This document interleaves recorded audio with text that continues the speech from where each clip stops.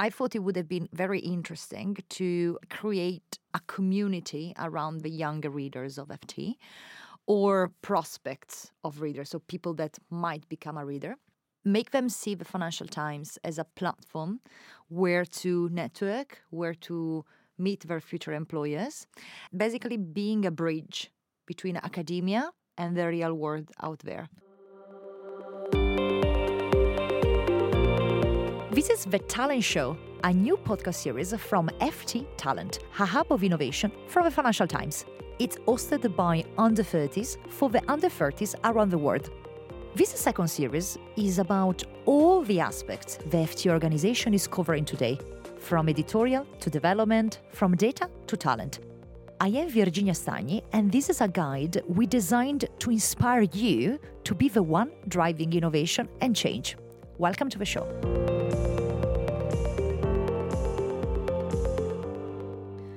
Welcome back, listeners. I am Hayal Shihabi in the business development team at the FT, also in the FT talent team since 2018.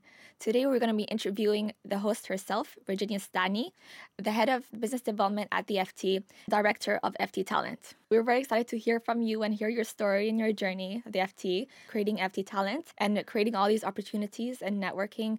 Warm welcome to you today. Thank you so much. And it's been great to work with you and, of course, the team. But you have been part of the first cohort of the challengers when FT Talent was just an experiment, an interesting way to engage with under 30s. I was 24. And so it's been quite interesting, a very interesting journey. And I love sharing it with you. So how did the idea come about? How did FT Talent start? So I was working as a coordinator for one of the spin-offs of the FT in executive education, now Headspring. I used this experience as a coordinator to try to look at the sweet spots in the internal market. So things that the FT could have done better if they had a bit of lateral thinking or looking at things from a different perspective. So the whole point was we are offering for free our journalism to students from all over the world in any corner of the planet, but we are not really engaging on a human perspective, on a human level. I thought it would have been very interesting to create a community around the younger readers of FT or prospects of readers, so people that might become a reader. Make them see the Financial Times as a platform where to network, where to meet their future employers, basically being a bridge between academia and the real world out there. So this whole idea of FT Talent came about basically in 2018. As you said, I pitched it in 2017 to the chief commercial officer and then to the CEO. They liked the idea. I asked a bit of funding to cover the costs of running a 3-day event at the Financial Times. It was over a weekend. We had 50 students. And then we started, the idea was let's inspire them with what we believe is the future of journalism, but also let's make these students work with us on the future of journalism. So an hackathon experience with different generations coming together with the focus of we want to build a sustainable future for quality journalism. Out of these different interactions, we got, as Financial Times, some new ideas, but also we met some amazing new talent that were basically a new talent pool for us, but also some interesting readers and ambassadors for our brand. Is basically something that should be at the core of any organization that wants to connect with the next generation. Just let's not talk about them. Let's make them talk with us about them. And I think these collaboration between different generations is really important today. Then we started and then we turned it into a commercial project. We offer it to other companies and it's part now of a business development portfolio. That's really amazing. But also to have an idea and influence stakeholders to actually create something. How did you go about that? And how did you have the skills already to do that? I am a very proactive entrepreneurial mind, meaning that I have a go and get it approach. If you don't ask, you don't get. And that's how I came about with that. Like I literally sent just an email to a few stakeholders inside the organization saying, I got this idea. I prepared myself with some data. There was nothing similar on the market. So nobody else in the media ecosystem was doing it. So competitive advantage, external. And then you demonstrate a business case. And that's really important. So That's what I tried to do, and it worked well for this project. It didn't work very well on other projects that I tried to build. So it's not always successful. This was also a very fortunate case because in that moment, we had an early acquisition of Nikkei Group, so the Japanese owners of the Financial Times today. There was a lot of good energy of doing new things.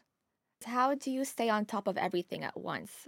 Do you prioritize? Do you do many things in different ways? How do you manage to stay on top?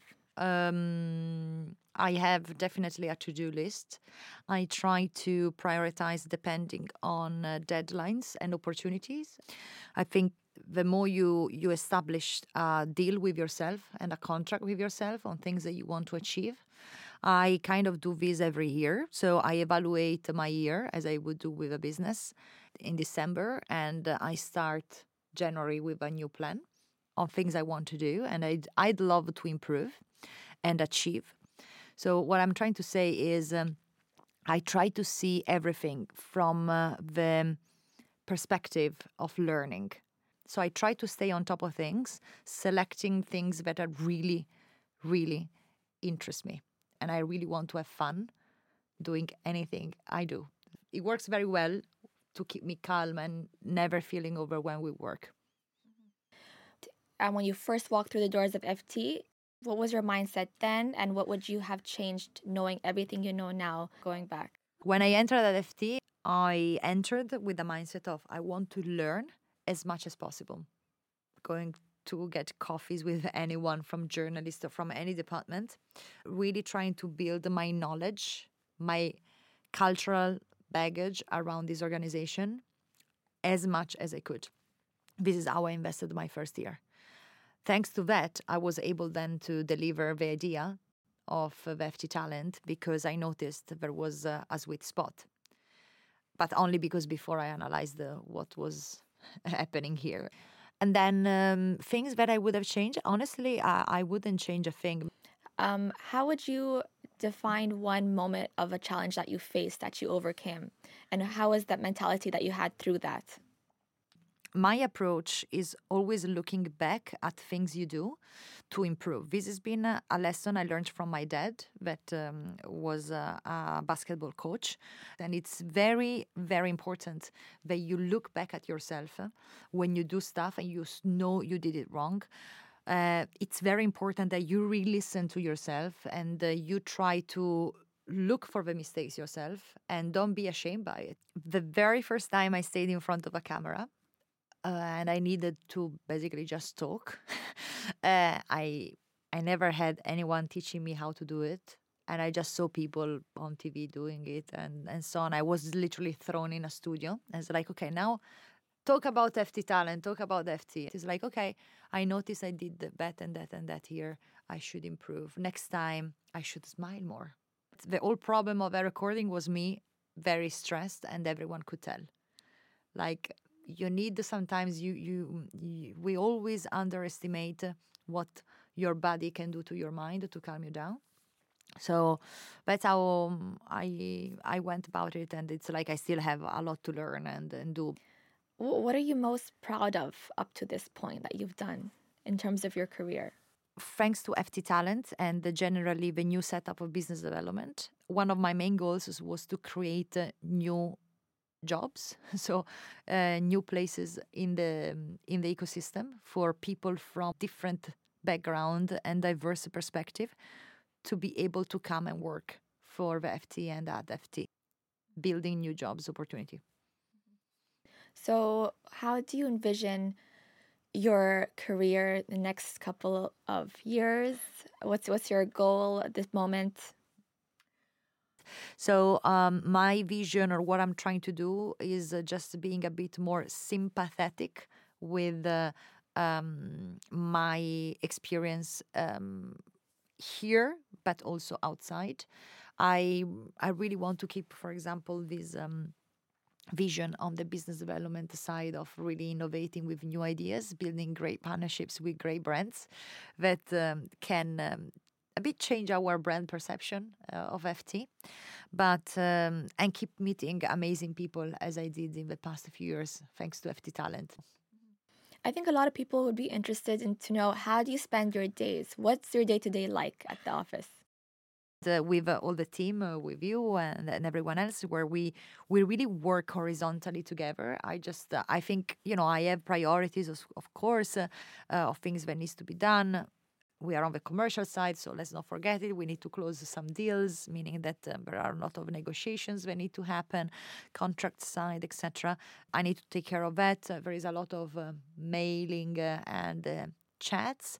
I love that we're back to the office because I really like working with people. I need the human connection. And then it's the rest of the day, again, it's a lot of external meetings as well and a lot of reading. I try to learn as much as I can and now on a few tech sides, innovations, and that's basically what I do. I try to, and then there is the yoga sport side that I said. I think you've described a role that a lot of students want to go into. So, what advice do you have to students looking to go into the business development side of media? My main suggestion is once you have a plan, you need to be very good at communicating it in a very, very simple way. This is a skill that you learn only if you're a very good listener and communicator. I just try to be as efficient as possible with my communication. So that's my main suggestion. And also diversify your investment. As you do with your money, you need to do it with your career. You need to do it with your journey in any company. Try different things. Experiment with different projects. I think this is fundamental. And we always think like, you start a career, oh, I need to over specialize already in XYZ. To me, that's not at least my approach. I'm not saying that someone should follow. That was my experience. I tried hosting. I tried building events, commercial side, sales, data analysis. I tried everything with, of course, the help of my colleagues. Being very honest when I entered in the organization, I said, I really like to learn about what you're trying to do. Can we have a chat? Can you mentor me on this? And then it's a lot of homework, huh? Because that's how I see it. But I'm a very curious person. And again, I go back to what I said at the beginning. I think about this as a very human, personal journey. I just want to experience as much as I can and have fun. That's great. So, just speaking a little more about talent, what role do you think the younger generation can play in organizations within the media industry? It's key that we do not see media groups, especially different parts of the media and traditional media like ours, a bit like an ivory tower where younger generations cannot access to, that should just expect a top-down approach. I think to keep our product and keep the Financial Times innovative, and especially from a branding perspective, keep it relevant, it's fundamental that we do incorporate, we do include the younger generations in our tone of voice, in our newsrooms, in our commercial teams, as well as in the different decision-making processes that we make as a media enterprise. This is what we have seen as being one of the key advantages of working on something like FT Talent. When we're talking about diversity, I believe is a generational diversity because that needs to collaborate with different generations within the group, but needs to have a seat at the table because it's necessary to keep the product innovative at the pace of times. You've mentioned that diverse talent is important. So, why exactly do you think it's important to have diverse talent in organizations? And what exactly does diverse talent bring?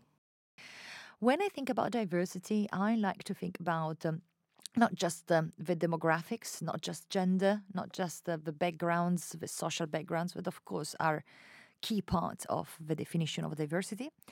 But when I look at this from a bit of a more entrepreneurial mindset, as an entrepreneur, as someone that is part of an organization that has as first asset people as every organization out there, diversity is to me a diversity of talent and knowledge. because of this digitalization and all this new complex infosphere that we experience and we have been seeing in the last decades, we do have a need for new talent to come into a media group. So you need data analysts, you need data scientists, then you need also people that do have a bit of more portfolio in finance background, meaning they need to think about additional revenue streams and how we bring them to the FT as a media group, not as a newsroom.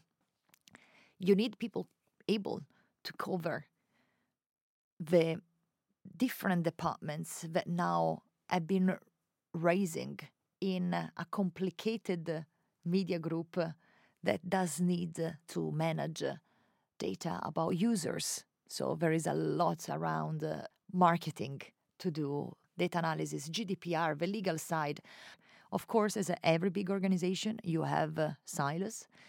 The way to bring interdepartmental collaboration in with the different people from the most diverse backgrounds, especially from a knowledge background, it's the common goal of making a quality product at the end of the day. And with leading FT Talent since 2018, how as a leader have you brought people together towards a common goal?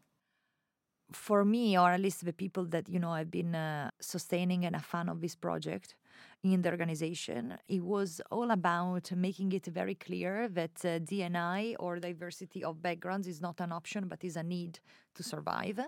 And in terms of bringing other people in is a lot of internal communication, but also I think it's making people taste and see the value of what we are building for the organization, for the FT group, for the FT brand. And FT Talent, I think, is just a small example of how good it can be to have different departments working together towards a common goal, attracting younger talent from different backgrounds to join the FT as a place to be. And then, of course, we have been diversifying it as a commercial product as well, offering it to banks, universities, other big companies out there that do have the same need. And I think we have a great pool and reach of younger people out there that is reading us, but is not using us. I think this is a big passage that we are trying to build with FT Talent and generally our side of business development, engaging the under 30s. We need to turn the FT as a platform, as a network, as something that you use to develop your career and not just your brain.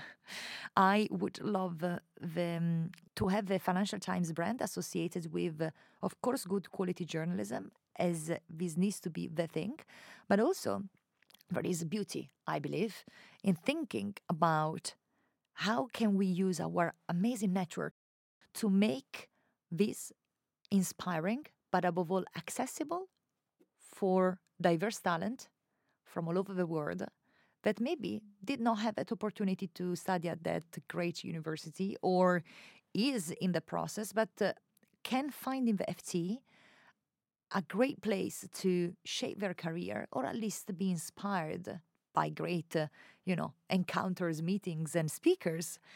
And I think this podcast is what we're trying to do as well, is really trying to give little tips to younger people out there about the great opportunities that you have in this amazing, complicated world. But sometimes the paths are not so clear. So I believe it's quite important what we're saying here in terms of building a news organization that is also a useful platform for networking and career opportunities, at least to have accessibility to know about those opportunities, that moves our news organization into a social entity. I think we can be a door opener for younger, qualified talent, amazing brains out there to use us to see that ladder and at least start that next step. I agree. I think from my experience too, I see that the top reviews we get from our participants is that they have access to connect with bright minds from all over the world. So I really see that point, and I know a lot of people agree with that too. Hopefully, we are making something useful. We're going to see the results in a few years. I think this kind of project is not a short-term solution. it doesn't give you results in the short term. We give results in the longer run. I love Vitruvio, that was an architect in the Roman ages. And in this book, De Architectura, he wrote that Romans and people, architects in general, should build things not to fix a problem in the short run, but to stay for your future ones. And I think if we had this way of seeing our job and our work, we would definitely build more sustainable businesses and not the short-term solutions that just fix a number on a balance sheet, but will make social entities that stay, that have an identity. That's the main thing. So they turn themselves in a cultural product.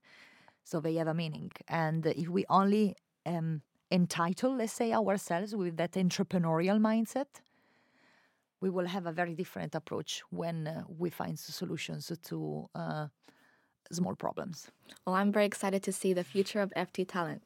We have a very special section about our podcast, and that's where we invite our under 30 audience to ask their questions directly to our guest speaker. So now we're going to host Savannah and Jakub to ask Virginia their own questions. And the first question we have is from Savannah. Hi, thank you so much for having me today. My name is Savannah Stander. I was a 2021 FT Ex Bocconi Talent Challenger and a previous FT Talent intern. My question for you today, Virginia, is, can you tell me more about your role as a leader, your leadership style, and any advice you'd like to give to any other leaders? Thank you, Savannah. It's lovely to see you again. And considering myself a leader, it's a bit too far, but let's put it in this way. I think empathy, it's a great skill. We kind of talk about it quite a lot in terms of try to think or walk in someone else's shoes, and most of the time it's a lot the talk but not the walk. I think I'm always really trying to see the perspective of my colleagues and connect on a human level. And I think it's really important to not have your personal vision and mission as what you want to achieve as a professional or as a leader. The leader is so if he has or she has a solid team, not behind, but with him or her. I think we always think about this, being who is behind you, who is helping you or pushing you. No. I think it's a journey that you want other people to turn into a leader as well. And I think having a vision, it's just, a way of working where you really try to disseminate the leadership tasks or anything that turns your colleague and empowers your colleague as much as possible is doable only if you connect on a human level, if you understand what are the other person's dreams. And if you never had that talk because you think it's too much about, philosophy, or it's it's a drink chat over wine, I think it's wrong. I think it's a business chat. It's what would you like to achieve this year? What would you like to do? And as a leader, being very open is I want to be an enabler and try to help you and connect with people that can help you achieve that, or I'll do my best. It's about that transparency point, being honest with what you want to do and proactive, but also really honest and share that and make the other people an enabler for you. If they are good leaders, they will be. So that's kind of my suggestion of what I would say. Super. Thanks so much for that wonderful answer. Thank you. And our next question from Jakub to Virginia. Hello. Thank you so much for having me. My name is Jakub Hanif. I was part of the 2021 FTX Bocconi Challenge, and I'm half Spanish, half Italian. My question for you is, how do you see generative AI changing the role of the journalist now and in the next few years? All right, that's a very interesting question because it's something that we get asked quite a lot. I think business development is there to see trends, especially in the team as there is a setup now. I believe that AI is a great tool. It shouldn't be how we build our journalism, but it's something to improve our service to our trusting audience. what is the concept behind, I think, good quality journalism that is sustainable and can survive is that you build a trust relationship with your paying subscribers or non-paying, but, loyal readers, younger readers, for example. AI is an amazing tool as technology per se to improve, to check, and especially we were using, I'll give you this example, AI to check how we were picturing our paper, what were the selection of pictures on the paper to make sure that there was a gender balance and a diversity balance, instead of relying only on the human eye that has his nuances and also problems, habits, and bad habits as well. There was an AI tool that was checking with, a very mathematical answer. Are you equal in the representation and inclusive? Enough women, 50-50 with women and men, and with diverse representations or not? It's a tool. Then the decision should always be back to the editorial side and editorial acumen, because that's what people are paying for at the end of the day, right? Otherwise, you would read an aggregator or a technology that just puts together for you the information. I think it's really important that the human side and the human analysis is not forgotten, using, of course, data and anything that can come from AI tools and technology. I would never say that I would actually like to read analysis done by a machine. I would say that maybe I would like to read a very quick briefing.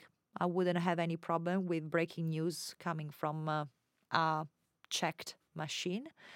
But if I need to make assumptions and take considerations out of a piece of information, I'd like that to come from a human also, because I don't think the machine brain is there yet. But we should not forget that loyal and trust relationship that we build with the audience, because otherwise we lose ourselves and what journalism is all about. Thank you.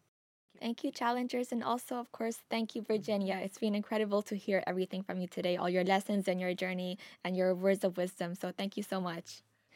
To our listeners, stay tuned with us for more episodes. They come out every Monday, so stay tuned. Thank you.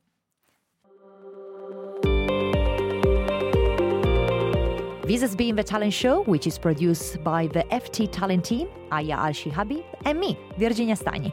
Our podcast producer, editor, and sound engineer is Arturo Ochoa, and our social media producer is Letizia Clementi. Our music is by Dennis Kishuk. Check out all of the Talent Show episodes at fttalent.ft.com, subscribe wherever you get your podcast, and follow FT Talent on socials for updates. Until next time, and keep listening.